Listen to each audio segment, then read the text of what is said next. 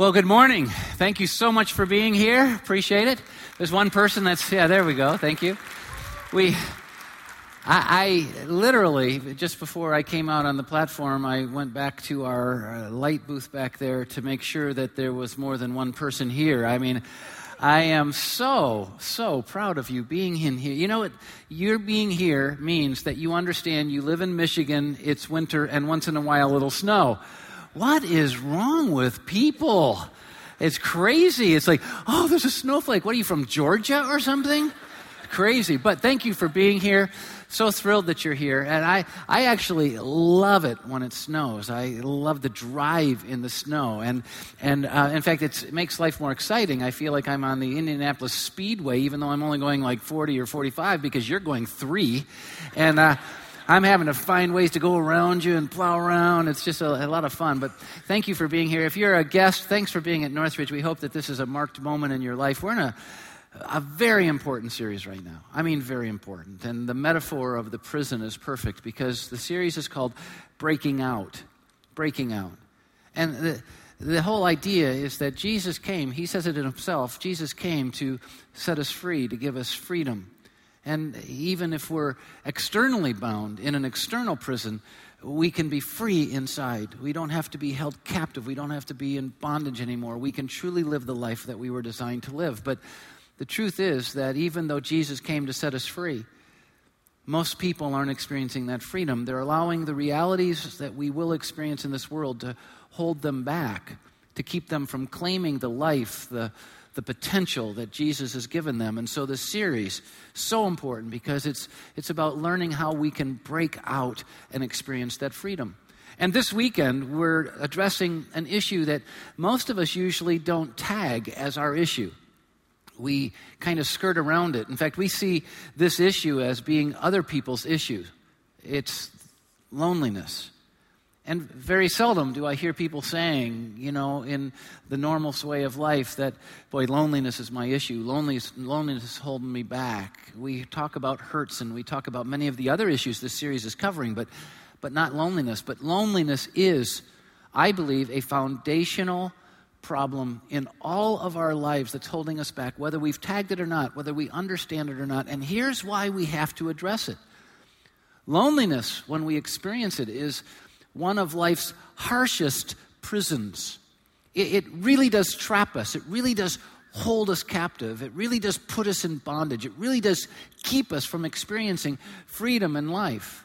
It's a very dark reality that we experience. In fact, I don't have to tell you this. You've heard of solitary confinement. I mean, this idea of putting someone in a place where they'll experience aloneness is considered a punishment, even in a prison context. It's considered a torture to isolate them from any kind of human interaction. Aloneness is a harsh prison. Psalm 25, verse 16 says, "Turn to me and be gracious to me, God, because I'm lonely and thus afflicted." It really is a bondage. Psalm 88:18 is a verse that paints the metaphor of aloneness that I can so relate to. It says, "You've taken my companions and my loved ones from me." There's no one that's naturally caring for me, and there's no one to naturally share with. There's no one that's longing to be with me. I mean, I'm all alone. And so this is the metaphor. The darkness is my closest friend. I mean, I just think that paints a picture of what aloneness is. The darkness is my closest friend. It doesn't really get much worse than that. And what we need to understand, and I think one of the reasons that we don't often tag this as our problem, is that we think of aloneness as having no people around us, but that's just not true. You see, loneliness is more than being alone. Loneliness is the absence of and the intense longing for the companionship of people who really care for us, who share with us and we share with them. And they long to be with us as much as we long to be with them. And the truth is that we can be in a huge crowd of people and still have no one that cares for us or to share with or that longs to be with us, or at least sense that that's true. Aloneness. We found a story of a young lady. In fact, her name's Jackie Turner. She's a 26-year-old woman from California, and she did something that I think was was extremely creative, very unique, but it really shows how alone she felt in this world, even though she was surrounded by people. She posted a Craigslist ad offering to rent a mom and dad for the holidays.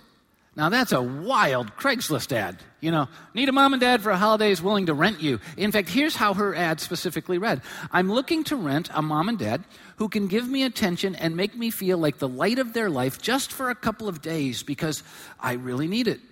And then she offered to pay the couple, it is Craigslist, she offered to pay the couple $8 an hour. I mean, to be her mom and dad. I mean, that's how profoundly alone she felt in that moment. And there's really good news in this soul story, this individual story, because Jackie didn't spend Christmas alone.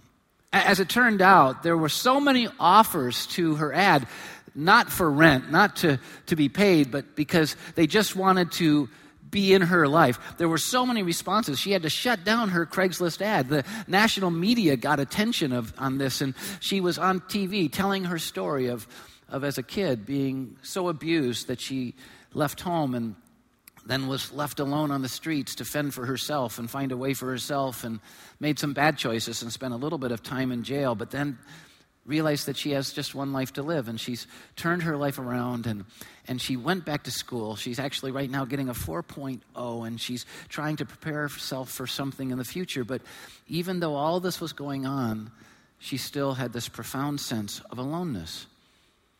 But this holiday, she spent it with a ton of people who came together in a makeshift family and invested in her. It was like a dream come true. And I love stories like that because it shows that even though we feel no one cares for us, there's no one to share with, that we're all alone, that no one longs to be with us, that when someone really knows how alone we feel, they make themselves available. And that's what happened in her life. I mean, that's a good news story. But here's the problem. Bad news abounds because there are millions of Jackie Turners, no, billions of Jackie Turners in the world right now who have that same sense of aloneness. And they are the people who work with us and who serve us at restaurants and help us in department stores. They're the people who, help us to make deposits in the bank, and they're the people who live next door to us, and they're the people who live with us sometimes. Profoundly alone. But we don't know it. We're not looking. We're not paying attention. And so they don't know, in the midst of a world that would care for them, they don't know that they're loved and cared for. We need to do something about that. But the reason we don't is often because, if we're really, really honest, it's not just those people out there who are alone. It's us. I mean, in the midst of people all alone, right? I mean, this is a reality that we all face in life. Loneliness isn't just the harshest prison in the world, but loneliness is a reality that every single one of us faces in life. And I have to tell you, even though I've been surrounded by people in my life, I know what it's like to be and feel profoundly alone. As Roxanne and I have, over the course of our lives, invested in others, I have had those seasons where I have felt like no one cared about us. And it hasn't happened so much, especially in recent years and seasons here at Northridge. But in the early days of our ministry, it was tough stuff. I mean, all alone, all alone, all alone.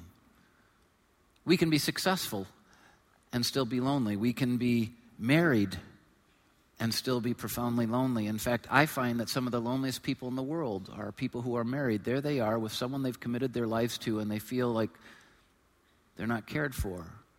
They're not longed to be with. And so in the midst of marriage, they pillow their heads and they feel like there's the Great Wall of China between them, like they're still all alone, and it magnifies the aloneness. In a crowd of thousands here at Northridge Church, in a gathering like this, we can feel alone. It's epidemic, really. In fact, during her life, Mother Teresa, who really did reach out and try to help some of the most hurting people in the world, she said the biggest disease today is not leprosy or cancer. It's the feeling of being uncared for, unwanted, of being deserted and alone. And no matter who we are or what we've done or how many people are around us, it can be something we face as well. It happened for Paul the Apostle. For those of you newer to the Bible, Paul the Apostle had been someone who actually despised Christ followers and then one day met Christ and became a Christ follower himself. One of the great Christ followers in the world, wrote a good portion of the New Testament of the Bible. And yet he experienced great aloneness in life. And I want to encourage you sometime this week to read 2 Timothy chapter 4 because he talks about it. And I'll take a glance at it with you this weekend because he talks about being alone, something we all experience. Look at 2 Timothy chapter 4, verses 6 and 16. He says, I'm already being poured out like a drink offering. I'm giving my life as a sacrifice for others. And yet, at my first offense, no one came to my support. Everyone deserted me. The prison is a great metaphor in speaking of Paul's story because for following Jesus, he got thrown in a prison, externally bound in prison, in chains. But though he was externally in prison, internally he never allowed himself to be put back in bondage. He wasn't going to allow anything to keep him from experiencing the freedom Jesus gave him within. And so, though profoundly alone, he applied the remedies to it. And so in 2 Timothy 4, what we find is Paul experiencing the natural reasons for loneliness that all of us are going to confront, but then giving us, through his story, the natural remedies that we can apply to try and overcome them.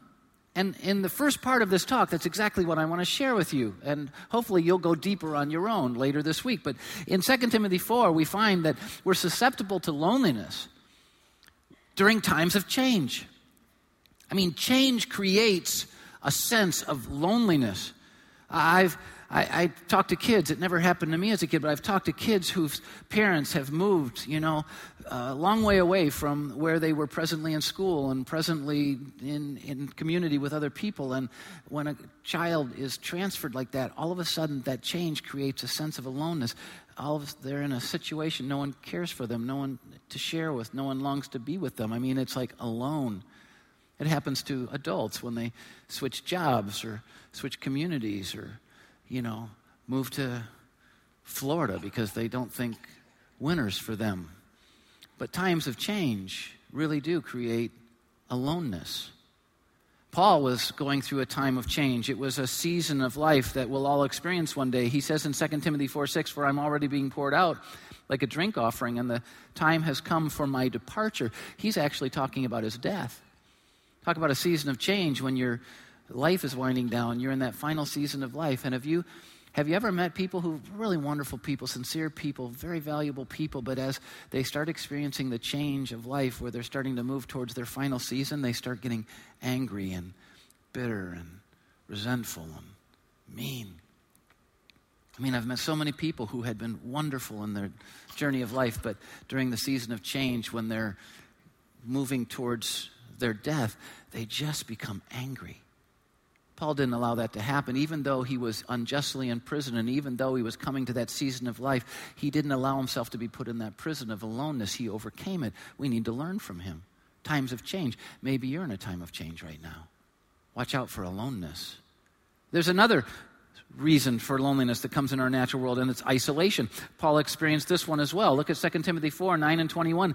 Do your best to come to me quickly. Do your best to get here before winter. I mean, because he was in prison, because of his setting, because everyone had deserted him, he felt isolated and alone.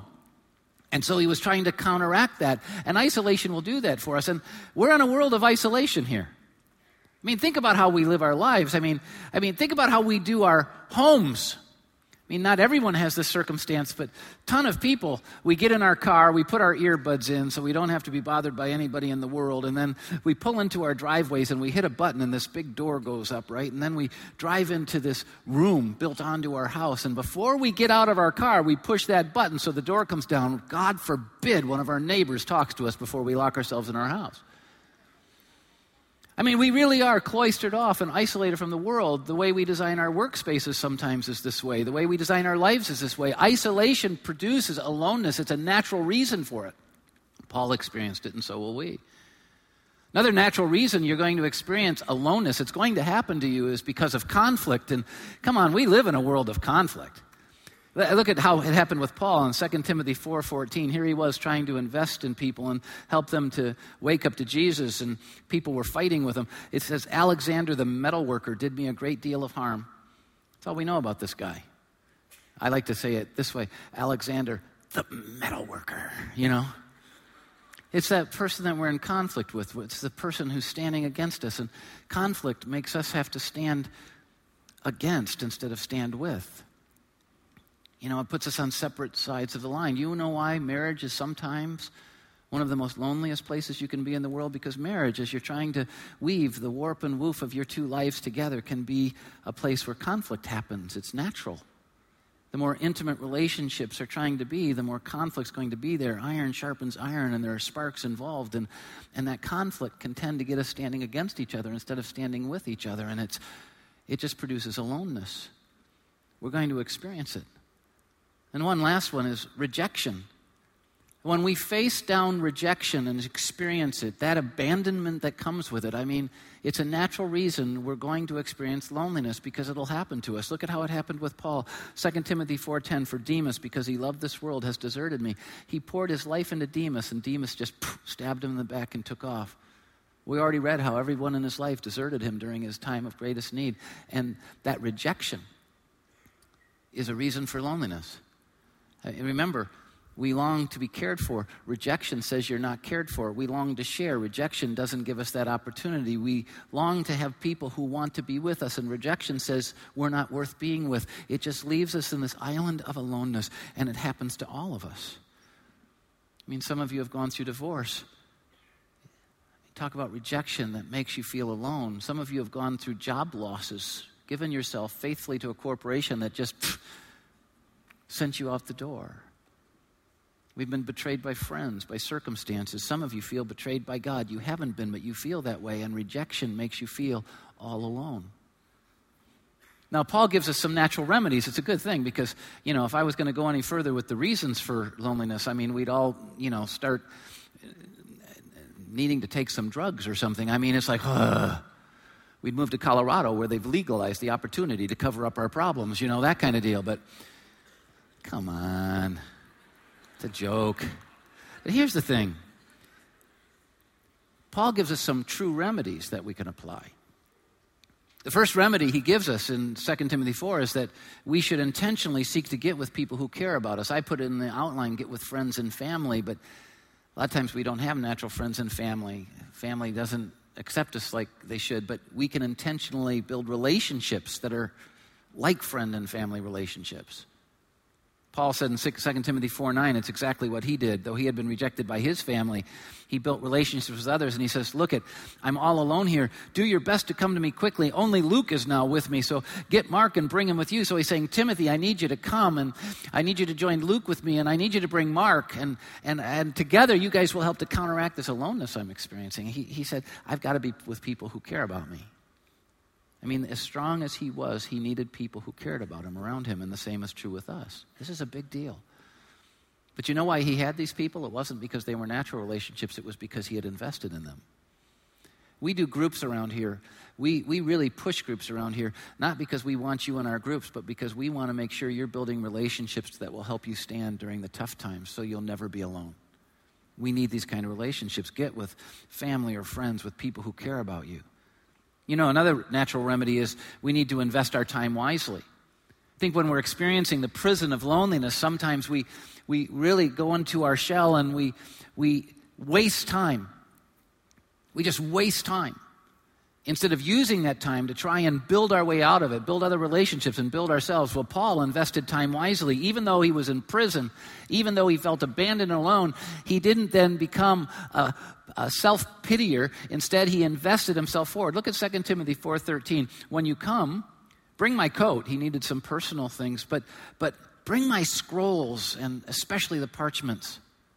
I need God's word in my life. I need the scriptures, and I need those special books who speak into my life and that can help me grow. And he says, I'm going to invest my time wisely. I have time. Instead of just wallowing in self-pity, I'm going to invest myself wisely. I'm going to keep growing, and he did. And because he kept growing, he was able to help us grow, even 2,000 years later.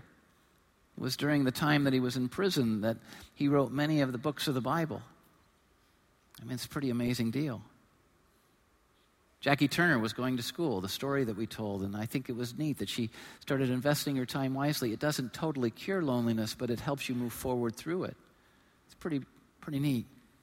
Another natural remedy that he had was the reason he wasn't held in bondage by his loneliness is because he let go of his hurts and his disappointments. He let go of his hurts and disappointments. Do you know why loneliness is a reality we're all going to face? Because we're all going to face hurts and disappointments.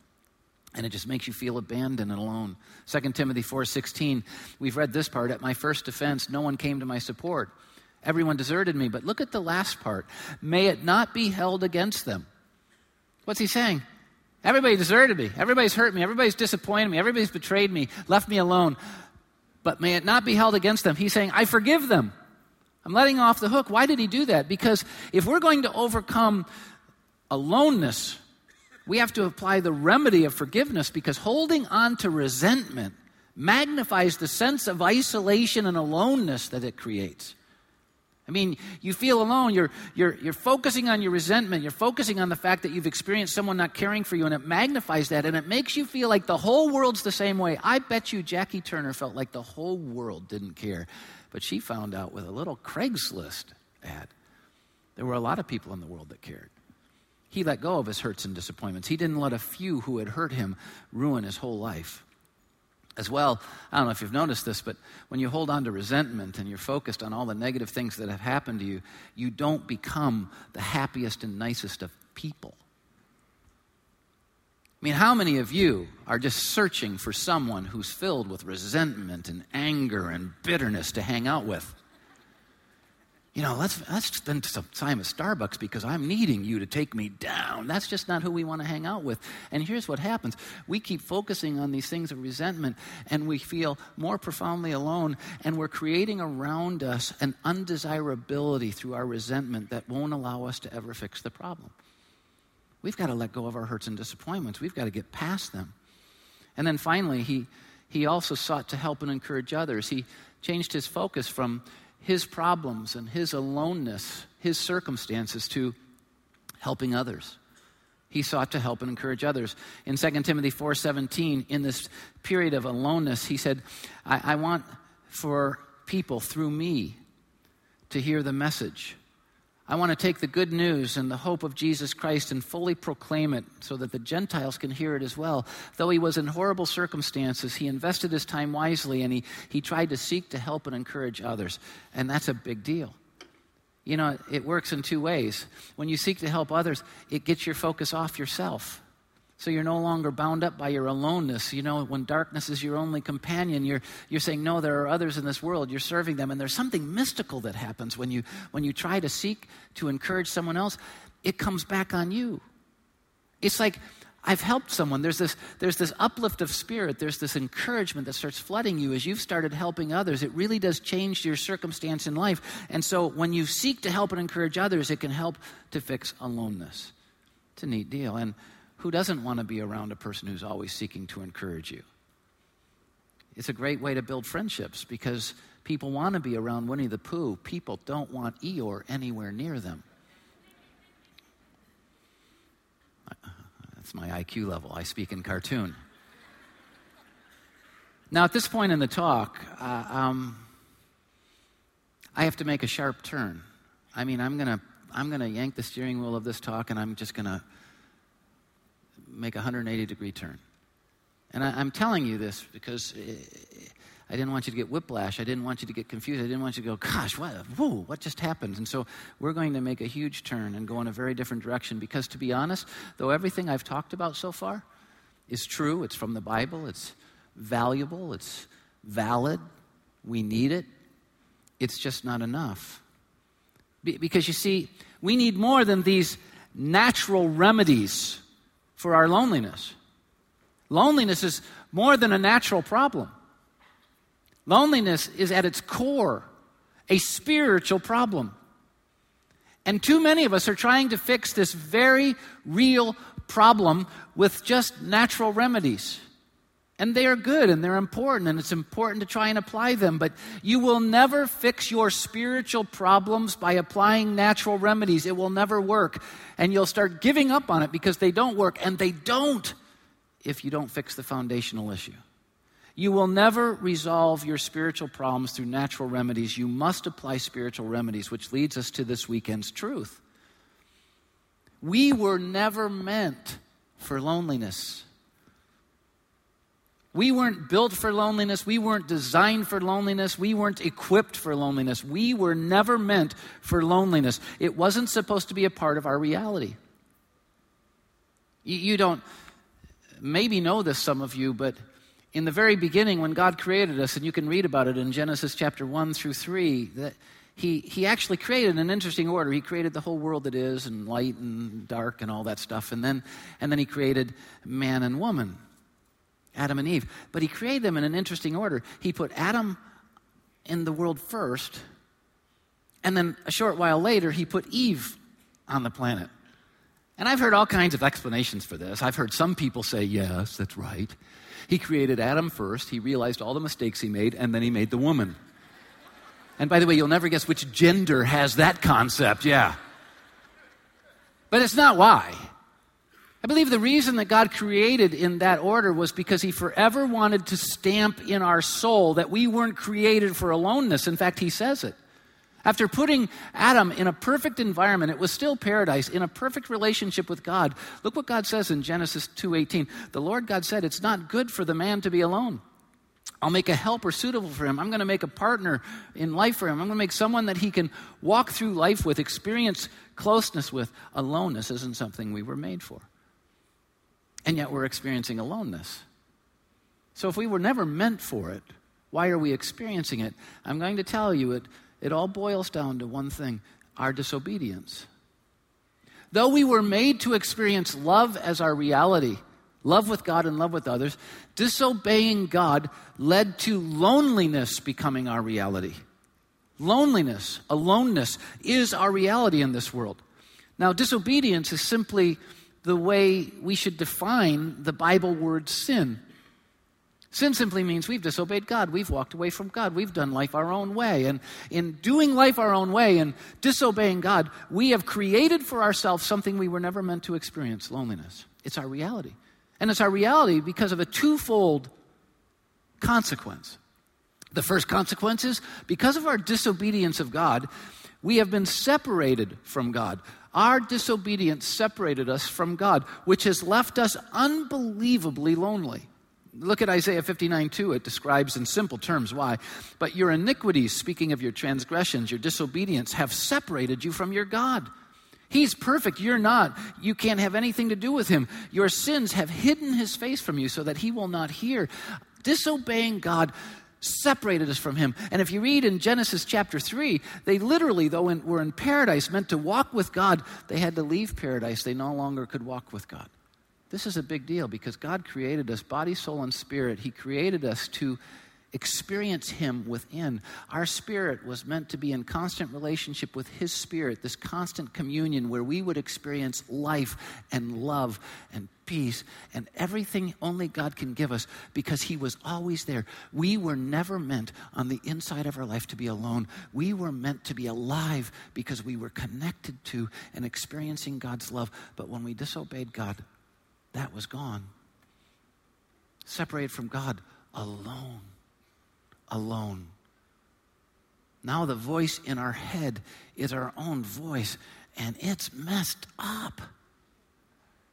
Aloneness. But it also led to another catastrophe that leaves us feeling alone.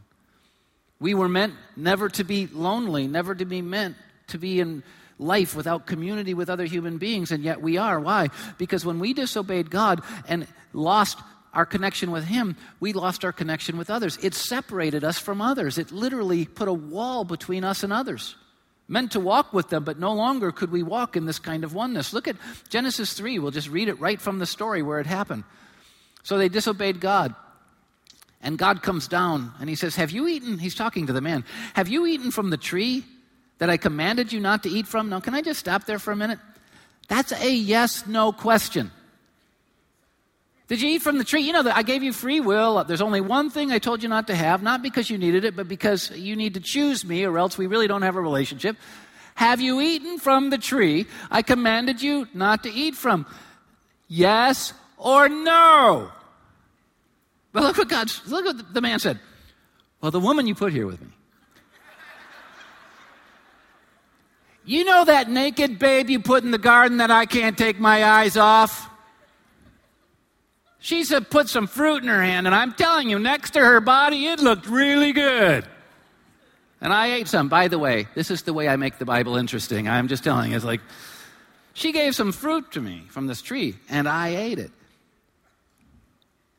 I mean, talk about separation, talk about aloneness, because now, no relationship with God, no relationship with her, because think about it, it's both revealed there.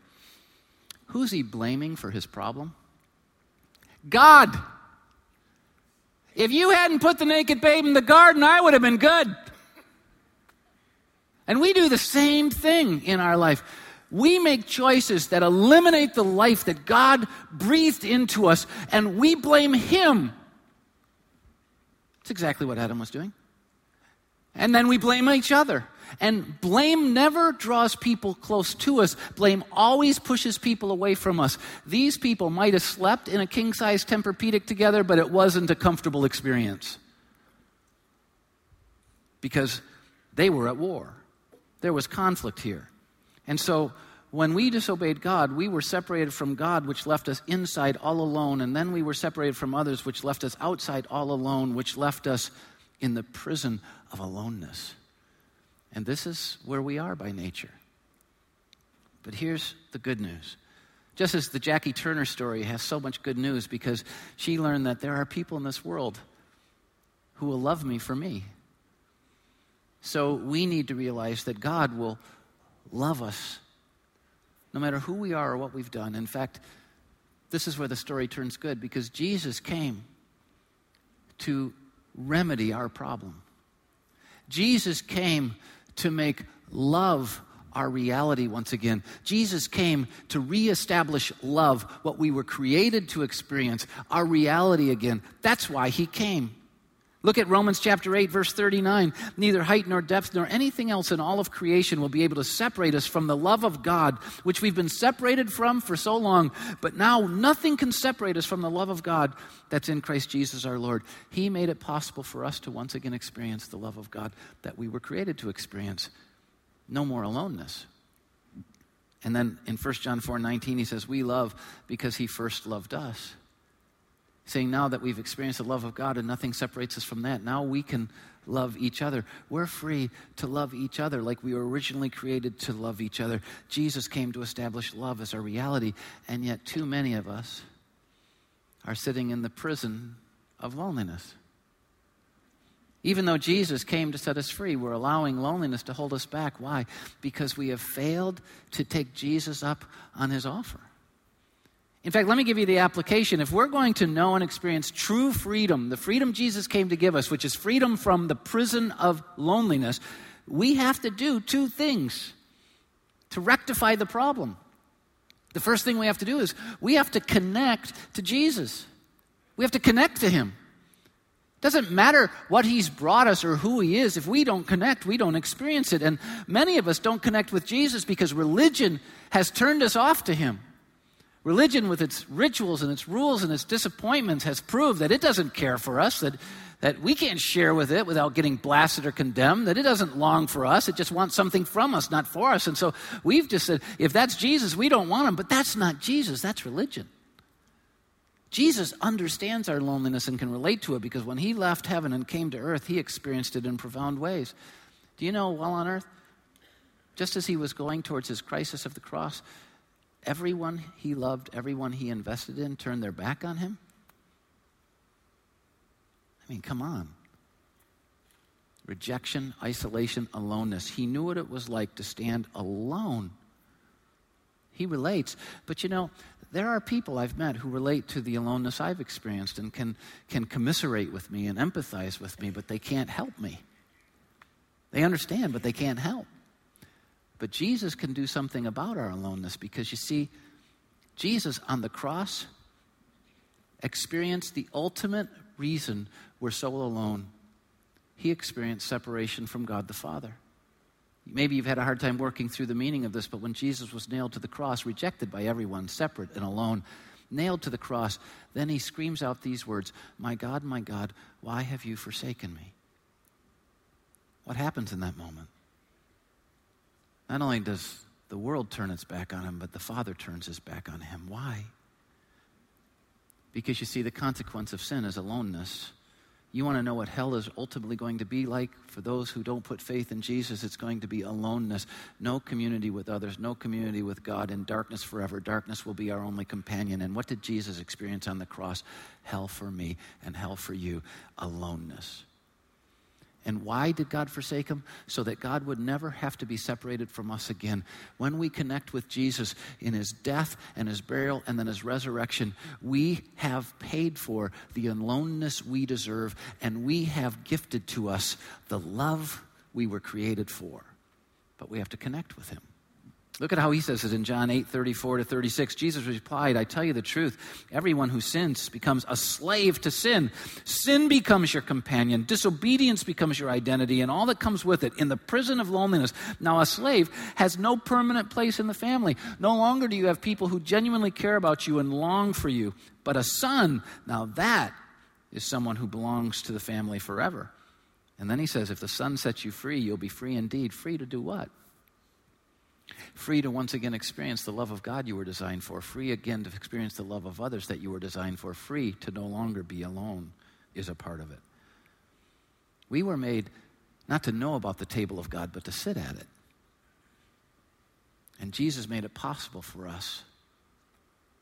But we have to connect with him. How? Look at John 1:12. But as many as received Jesus, not religion, not communion, not baptism, not catechism, but as many received Jesus, put their faith, their belief, their trust in his name, in what he did, they get the gift of becoming children of God. You looking to cure loneliness? You need God in you, and the only way to get God in you is to open the door of your life to Jesus. And so just before I finish this talk with the final principle, I'm going to ask if you just honor the moment, just silent yourself in the moment and honor us by praying with me. Would you do that? Just praying with me. And if you're watching Northridge On Demand, I just encourage you to pray with us as well. And I encourage you to join with me in this prayer. If you've never opened your life to Jesus and become a part of his family, not religious, in a relationship with God, pray with me. Take the words of my prayer, but make them the expression of your heart to God. Just say, God, in this moment, I want to receive Jesus. I'm putting my faith in his name because I need to be your child again. I've sinned against you. I've disobeyed you, and I know that's left me separate from you and separate from others. But Jesus on the cross made it possible for you to forgive me. And I'm trusting you to do just that. And when he rose again, it was to give me new life. And I'm asking you to come into me and give me that life. In Jesus' name, amen. Just before I throw down the final thought of this talk, I just really encourage you, if you just prayed with me, please let us know. We've put together a bit of information that can help you take some next steps that are relevant in building your relationship with God. We just need to know you prayed with me. And so in the program, if you're in one of our live services, we put this connection card you can rip out, fill it out, and check that circle that says, today I prayed to receive Jesus. And in all of our live environments, you know, we're one church in 3 locations. There are boxes right outside the auditorium, the gathering area. Throw it in there. We'll do the rest. We'll send you the information. And if you're watching Northridge On Demand online, just hit what next, and we'll do the same for you. But now, the second thing. If we're going to ultimately be free from loneliness, once we connect with Jesus, look at 1 John chapter 4, verses 11 through 12. God says, dear friends, since God so loved us, we also ought to love one another. Makes sense? No one's ever seen God. You're not going to see God while on this planet. But if we love one another, if we're showing the love that only he can put in us, then God is living in us, and his love is made complete in us. What got broke when we disobeyed God? Our relationship with God and our relationship with others. Too many of us are trying to fix the problem of aloneness by just fixing the relationship with God, but we're not taking it to the step of fixing our relationship with others. And because of that, we're not experiencing God's love complete in us, because it's not good, remember, for us to be alone. You want to experience God's love in its completion, then you have to, once you connect with Jesus, then connect with others. Connect with them. Build relationships with them. Invest in them. Serve them. Be served by them. Because in that connection, we truly experience the fullness of God's love. It's where we see it in action. Jesus was asked one time what the greatest command was, and he couldn't give just one. He says, you want to know what the greatest command is? It's to love the Lord your God with all your heart and all your soul and all your mind and all your strength. But you need to know this. You can't do that without doing the other. You need to love others as you love yourself. What got broke when we disobeyed God was the love of God and the love of others. What gets fixed when we connect with Jesus is the love of God and love for others. And that's why we need to connect with each other. And when we do, we walk out of the prison cell. And we experience what Jesus said he came to give us. Life and life to the full. Freedom. But the choice is ours. Now, next weekend, we're going to continue in the series Breaking Out. And I just want to give you a word to the wise. We're going to call next weekend a PG-13 weekend. All right? PG-13. We have kids ministries here, and they are awesome, and you're going to want to put your kids in kids ministry next week unless you want to have discussions you might not want to have with your children. Because in the series of Breaking Out, one of the things that we have to overcome is this lust we have to have so much that God has told us not to have, not to pursue. We fill our life with lust for money and lust for pleasure, for sure, but lust sexually can become one of the most destructive powers in our life, and we're going to look at that next week, and we're going to be honest about it. And so it's a PG-13 weekend. You come, your kids come, but you go to different places. It will be an awesome time. Thanks for being here. Make the choice to be free. See you next time.